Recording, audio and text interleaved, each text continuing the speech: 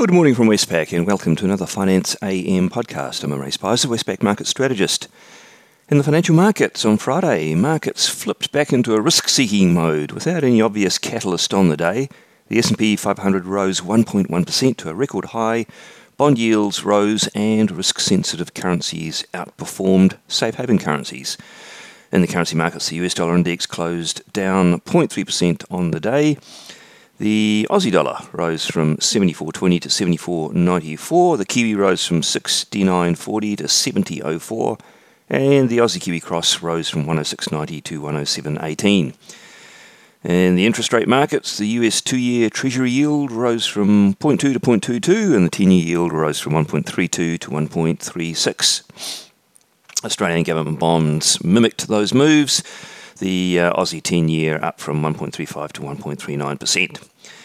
In commodity markets, similar story. Brent crude oil up 1.9% and copper up 1.7%. Gold even up 0.3%. Iron ore, often the odd man out, fell 1.2%.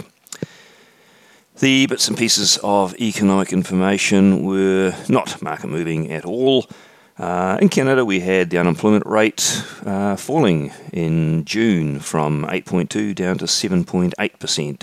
And in Europe, we had the ECB minutes of their June meeting. They saw the possibility that as the recovery develops, and noting that pandemic scarring was less pronounced than feared, that you might get some higher inflation. That said, that they were still considering the possibility that asset purchase might need to be increased, and they certainly wanted to maintain accommodation, given inflation right now, 1.4%, is still substantially below target. On the day, what's out that could be market moving? Well, the Kiwi markets will be watching a couple of things. The electronic retail spending for the month of June.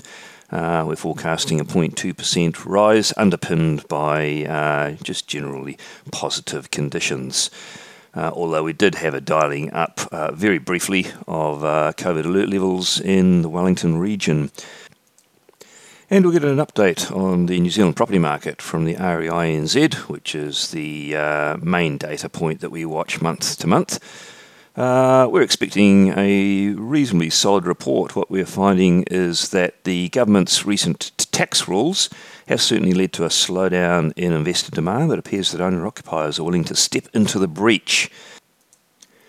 Elsewhere, not too much going on. In the US, we'll hear from FOMC member Kashkari. He speaks at a town hall event, and that's pretty much it for the day. So thank you for listening. I'll be back again at the same time tomorrow morning.